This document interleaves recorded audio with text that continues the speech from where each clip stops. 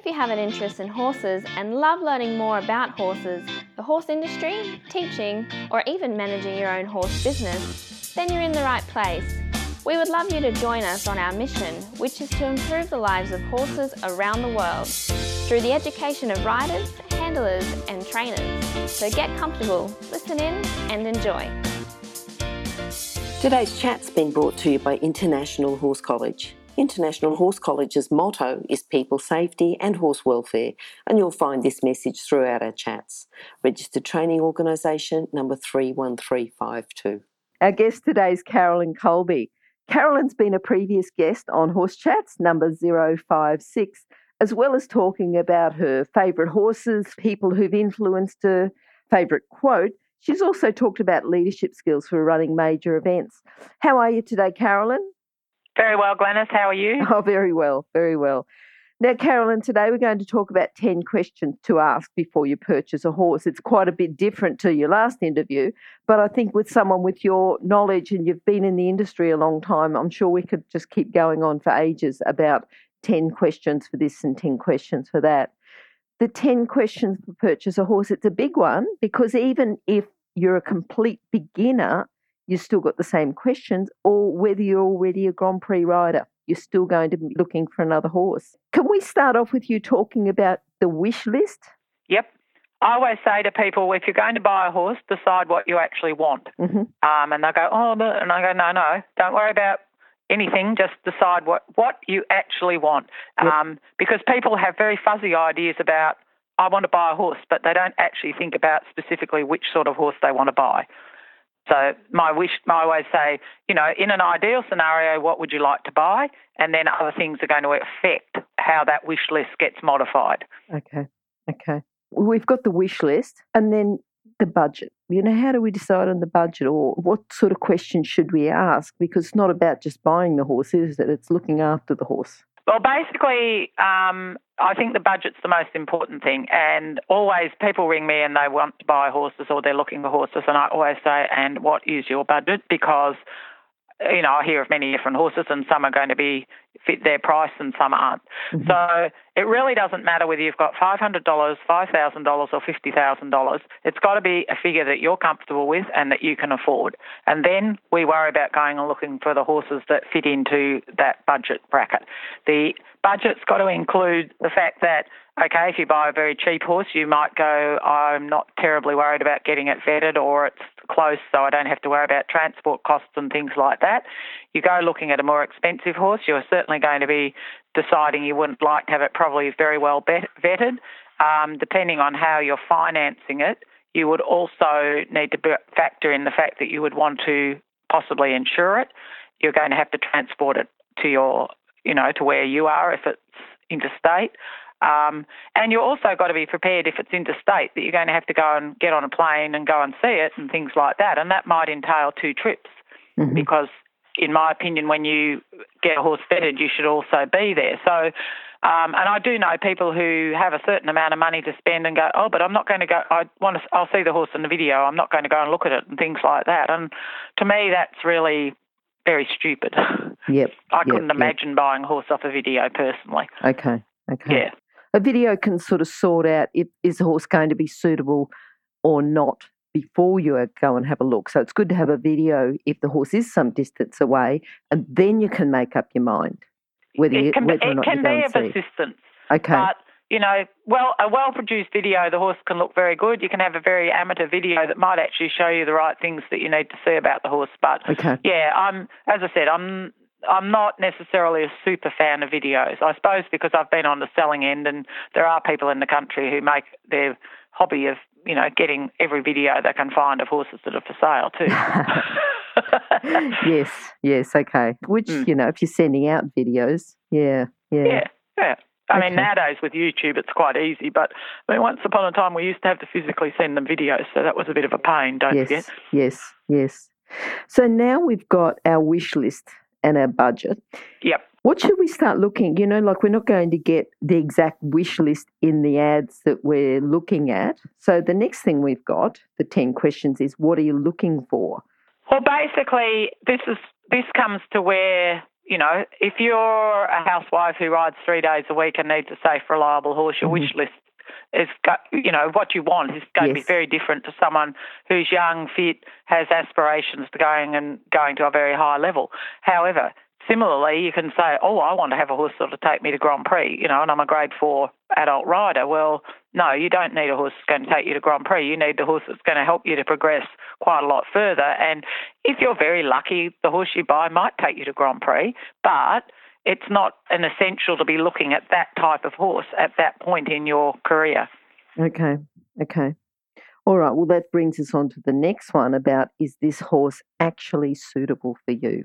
Yeah, and that's, if you're going to buy a young horse, do you have time for it? Like I have bought and have helped clients to buy weanling foals, yearlings, up to broken-in horses and going horses. But, you've got to factor in, what amount of time you've got. If you're going to have a young horse, it's going to scare you at some point. It'll jump around, it'll do things. I mean, people say to me, I've just bought this 3-year-old and it's really quiet. Well, there aren't very many 3-year-olds that aren't really quiet because usually they're really weak and they're still a bit shell-shocked in the change in their circumstances. And somewhere between 4 and 5, they become teenagers and have a few really happy days and the rider goes, oh, my God, my quiet horse has turned into a monster. But it hasn't. It's just a normal part of horses' development. Yep. So if your circumstances are such that you're not going to be safe on that sort of horse, well, I would be saying, no, don't get one. Don't get that sort of horse. Get something that's got some miles on the clock, and then you can go, oh, okay, I'm going to be safe. Okay. And as you said before, you look at your wish list, but then you say, is this horse actually suitable for you? I mean, the funny thing about having a wish list is, or a very clear idea about what you want, is that you actually usually find what you want really easily if you know what it is that you're looking for. Okay. There are people who tell you, I've spent 2 years and I can't find a horse. Well, I've bought quite a lot of horses in my time, and some of them are very good horses that I still have, and I quite often looked at 1 or 2 horses because I knew what I was looking for. I knew roughly where I needed to look to find it, and I went, yep, that's the horse I want to buy, and I bought it. Okay. And I have seen the opposite where, as I said, people go all over the country and they look and look and look and they can't find a horse. And sometimes, they're unlucky because they do find the horse, but it's not sound. But normally I don't think they actually even have really decided clearly in their own mind what they want to buy. Okay. All right. So we've got our wish list. We've worked out our budget.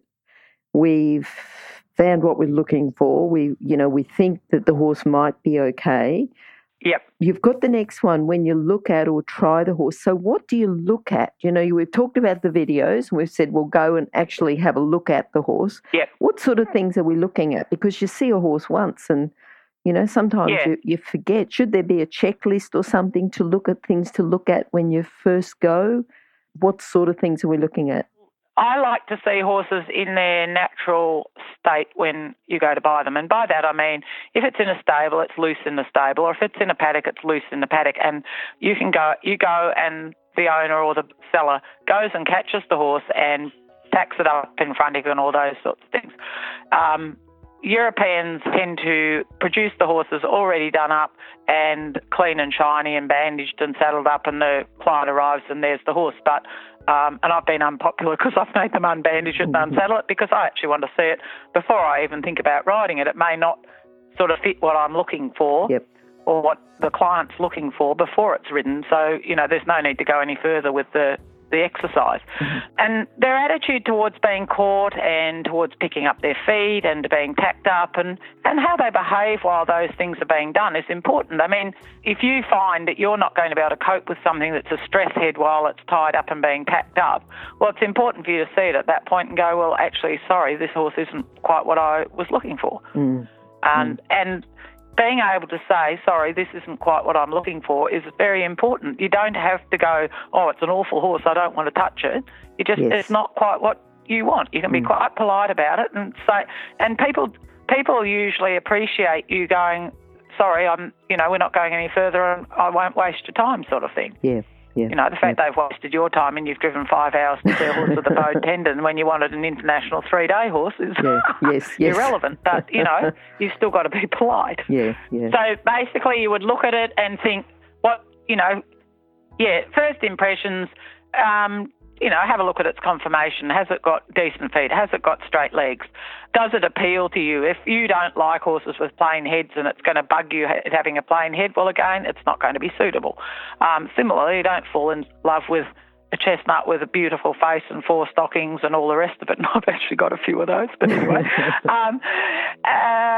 But, you've got to sort of, and sometimes if you look at, depending on what you're paying, you're going to be if you're looking at the low end of the market, it might be scruffy, it might not be in a good coat, it might be various things. If you're spending lots of money, you would probably expect to see it in all its glossy glory and, all those sorts of things. So there's a lot of, variation in what you would expect when you're looking at them. But basically, within your knowledge, you'd want to go, this horse looks like it's going to do the job I want it for. Mm-hmm. And, obviously you would get a vet to pull it apart and check its eyes and its heart and the things you can't see. But you need to be able to look at it and go, yep, I think I could live with this horse in my stable or my paddock. Okay.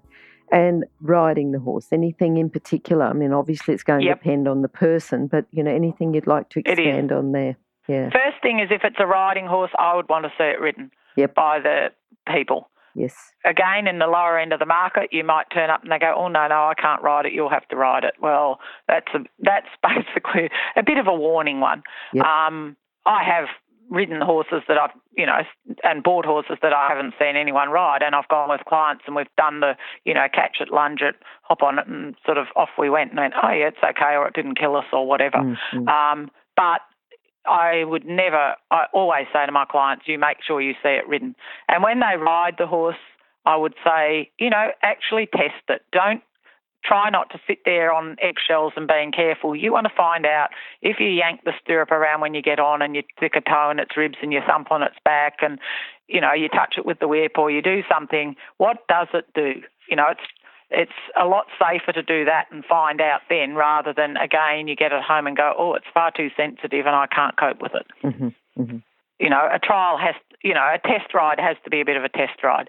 Yes. And make them do, make transitions, trot and walk and trot and halt and see if it does things that that it's never had to do. I mean, I've sat on fairly green young horses and gone, and I'll ask them to step backwards and things like that. And the owners go, oh, it's never done a reinback. And I go, I know that, and I'm not fussed about that, but I want to know what its attitude is towards doing something that it doesn't know about. The things that it actually can do should be fairly straightforward. But, sometimes when you put the horse to a spot and it goes, oh, I don't think so, and you go, oh, well, and it won't necessarily disqualify them from you purchasing them, but you would have to take that into account and go, is that, how drastic is that problem going to be? Yep. And go from there. Okay. Now, what about, we've already had a budget, we've worked out our budget, but, what would make you compromise on a price that you've already set a budget for? Usually my compromises would be downwards. Mm-hmm. And I say to clients too, depending on what their budget is, this means you're going to have to drive further to go and look at the horse if you've got a lower budget, or it may have scars on it, or it may be a little bit older. It may have more problematical soundness. They're all things where your budget gives you the idea about what you're going to compromise on rather than actually the price. I mean, to me, if you've got a certain figure in mind, you need to stick to it because it's very easy to go and go, oh, well, there's no horses around in that price, but there is. It's just you haven't yet seen it. Yep. Don't be conned into the idea that you have to go and buy a more expensive one. Mm-hmm. And it's a bit of a problem because sellers tend to have their own idea about what a horse is worth, and you'll look at advertisements for horses and, they've got telephone numbers on them. 12 months later, the same horse is still for sale and probably for less money. And it may be that it's for sale still because it was not sound or it's a problem horse anyway, or it can be because they've just priced it out of the market of the place where it should be.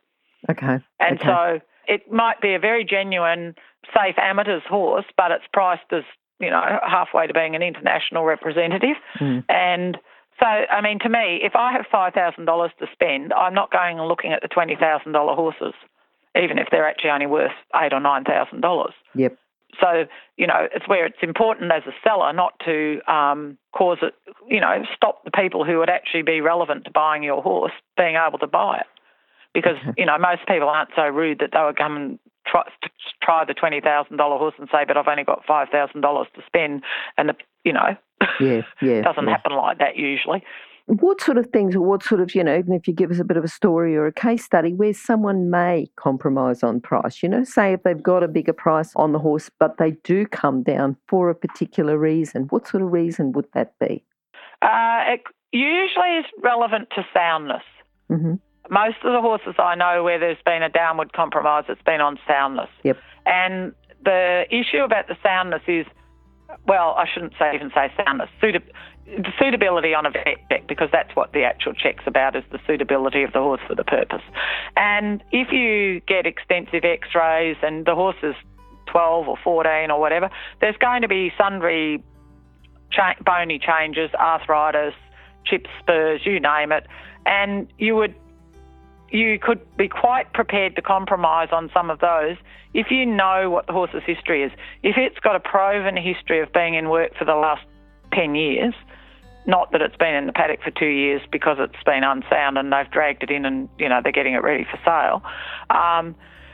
So if it's a horse with, for the want of a better word, wear and tear on it, and it's been in work, and you can speak to the client's vet, and you can speak to their, you've seen the horse at competitions, you know that it's been in work, or you have friends who know the horse, then you would certainly, I would say always, you could be quite prepared to compromise.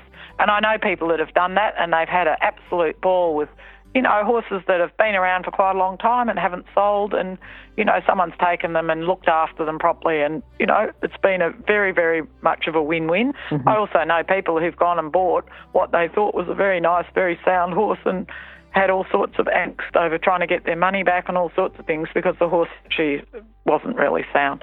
But the issue can be with the suitabilities is that you need what I call a vet who's a horseman, who looks at the horse and the x-rays and goes, yep, this horse has got that, but I can't see why that is going to be a problem for what you want to do in the next 2 years, 3 years, 5 years. I mean, obviously, they can't say it's going to be sound in 10 years' time either.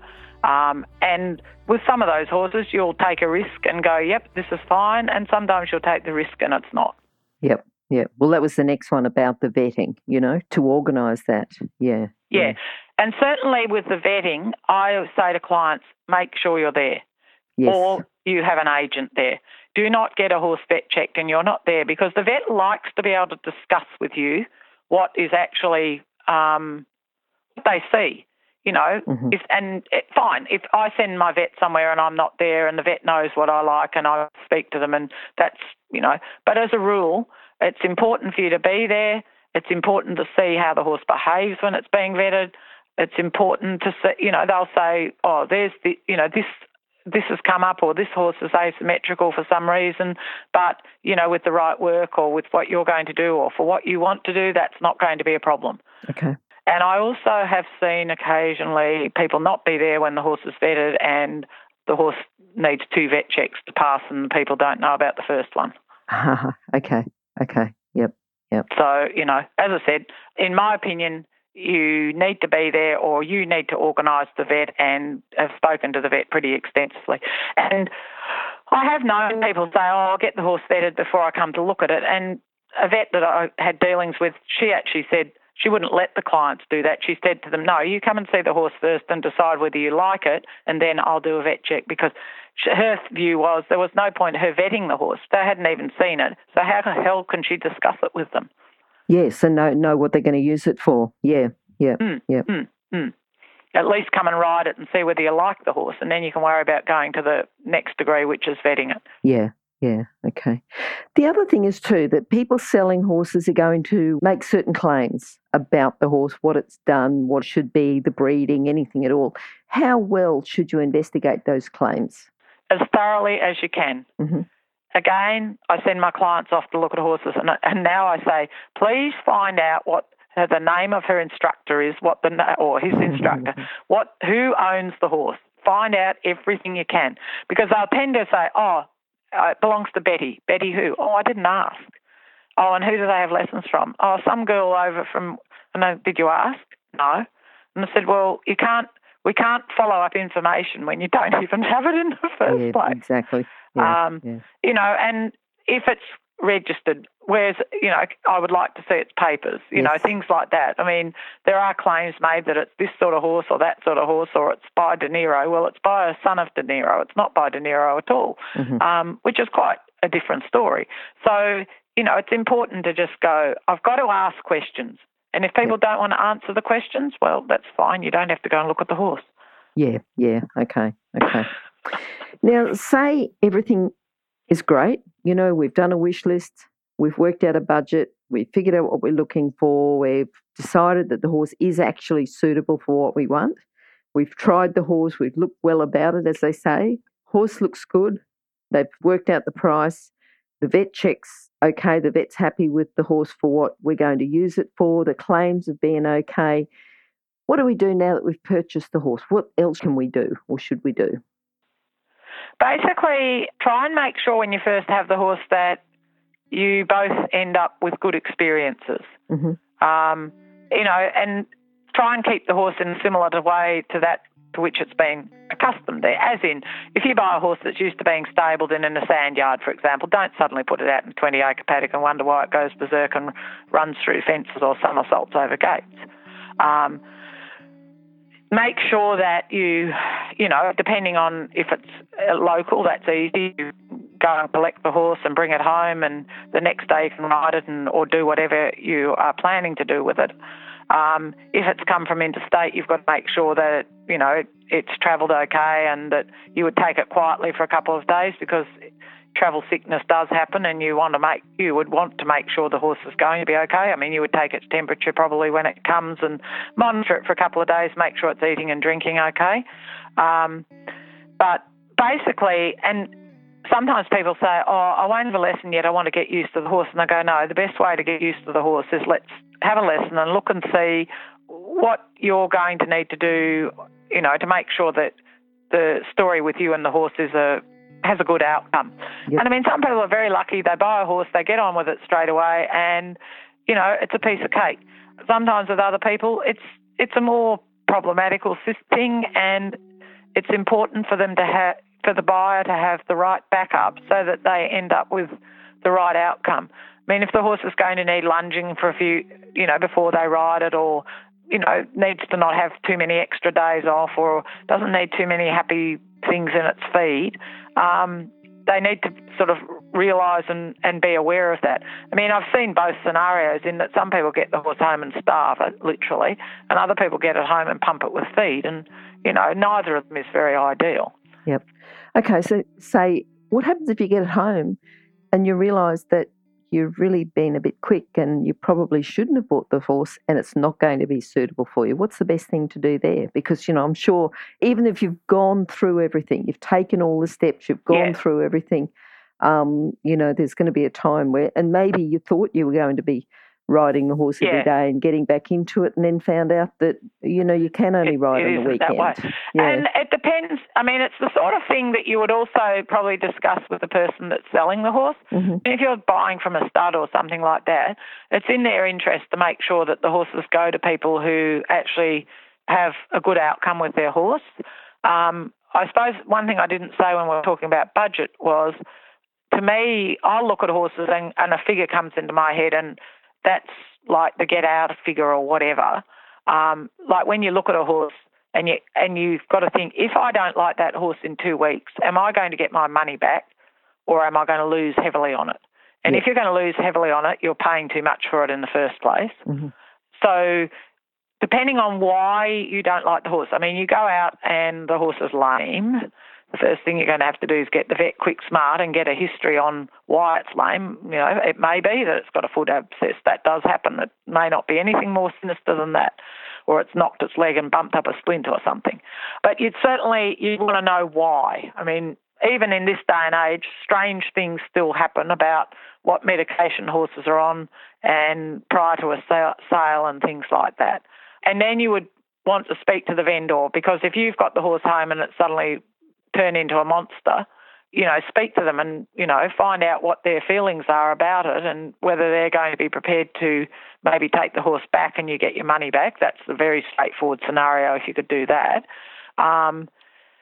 If that's not going to be the case and there is genuine behavioural issues or soundness issues, it's sort of like you better start and quickly find a good lawyer type scenarios. Mm-hmm. Well, that's a problem. To me, if you've done your homework beforehand, and that will include asking around, find other people who've bought horses from the same people, find out what their experiences were, so that you don't run into the one where you go, this horse is a bloody monster, and after you've bought it and they won't take the money back, won't give you your money back, you find at least 4 other people know that the horse was a monster and none of them bothered to even mention it to you, even though they knew you were interested in buying it. If you're an equestrian coach or a horse riding instructor, or even if you aspire to be one, have a look at the free video series for horse riding instructors on the Horse Chats website. Go there now, have a look, horsechats.com. And that's when it's contact your lawyer or contact and... Yeah, I mean, even then, you're not necessarily going to come out of it the right way. Mm. And that's, so as I said, it's important when you're buying the horse to look at it in the sense of, what would the get out of jail figure be if I had to sell the horse because it didn't work out for me? Yes. It's a bit like, buy a new car and it depreciates something like 30% when you drive it out of the showroom. Yes. Horses, thank God, aren't always like that, but people do pay more money sometimes for a horse than they should, and, then they're really in a cleft stick if something goes wrong. Yes, and then we've got to say, right, well, maybe we should talk to you about selling a horse. Maybe that's the next interview, Carolyn. Yes, you can always do that one. I can tell you a lot of horror stories there too.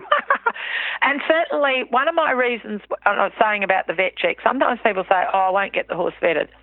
To me, as a vendor and as a purchaser, a vet check gives you a sort of snapshot of what that horse is like on a certain day. The vet's going to check its eyes, they're going to check its heart. And I have known horses to run through a fence 6 months after they were purchased.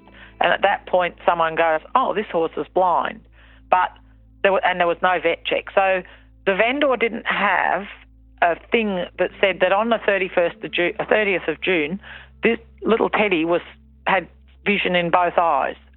And then 6 months later, the seller goes, little Teddy is blind and I want my money back. But he may have gone blind because of some damage that he did in the intervening 6 months. Yes, yeah.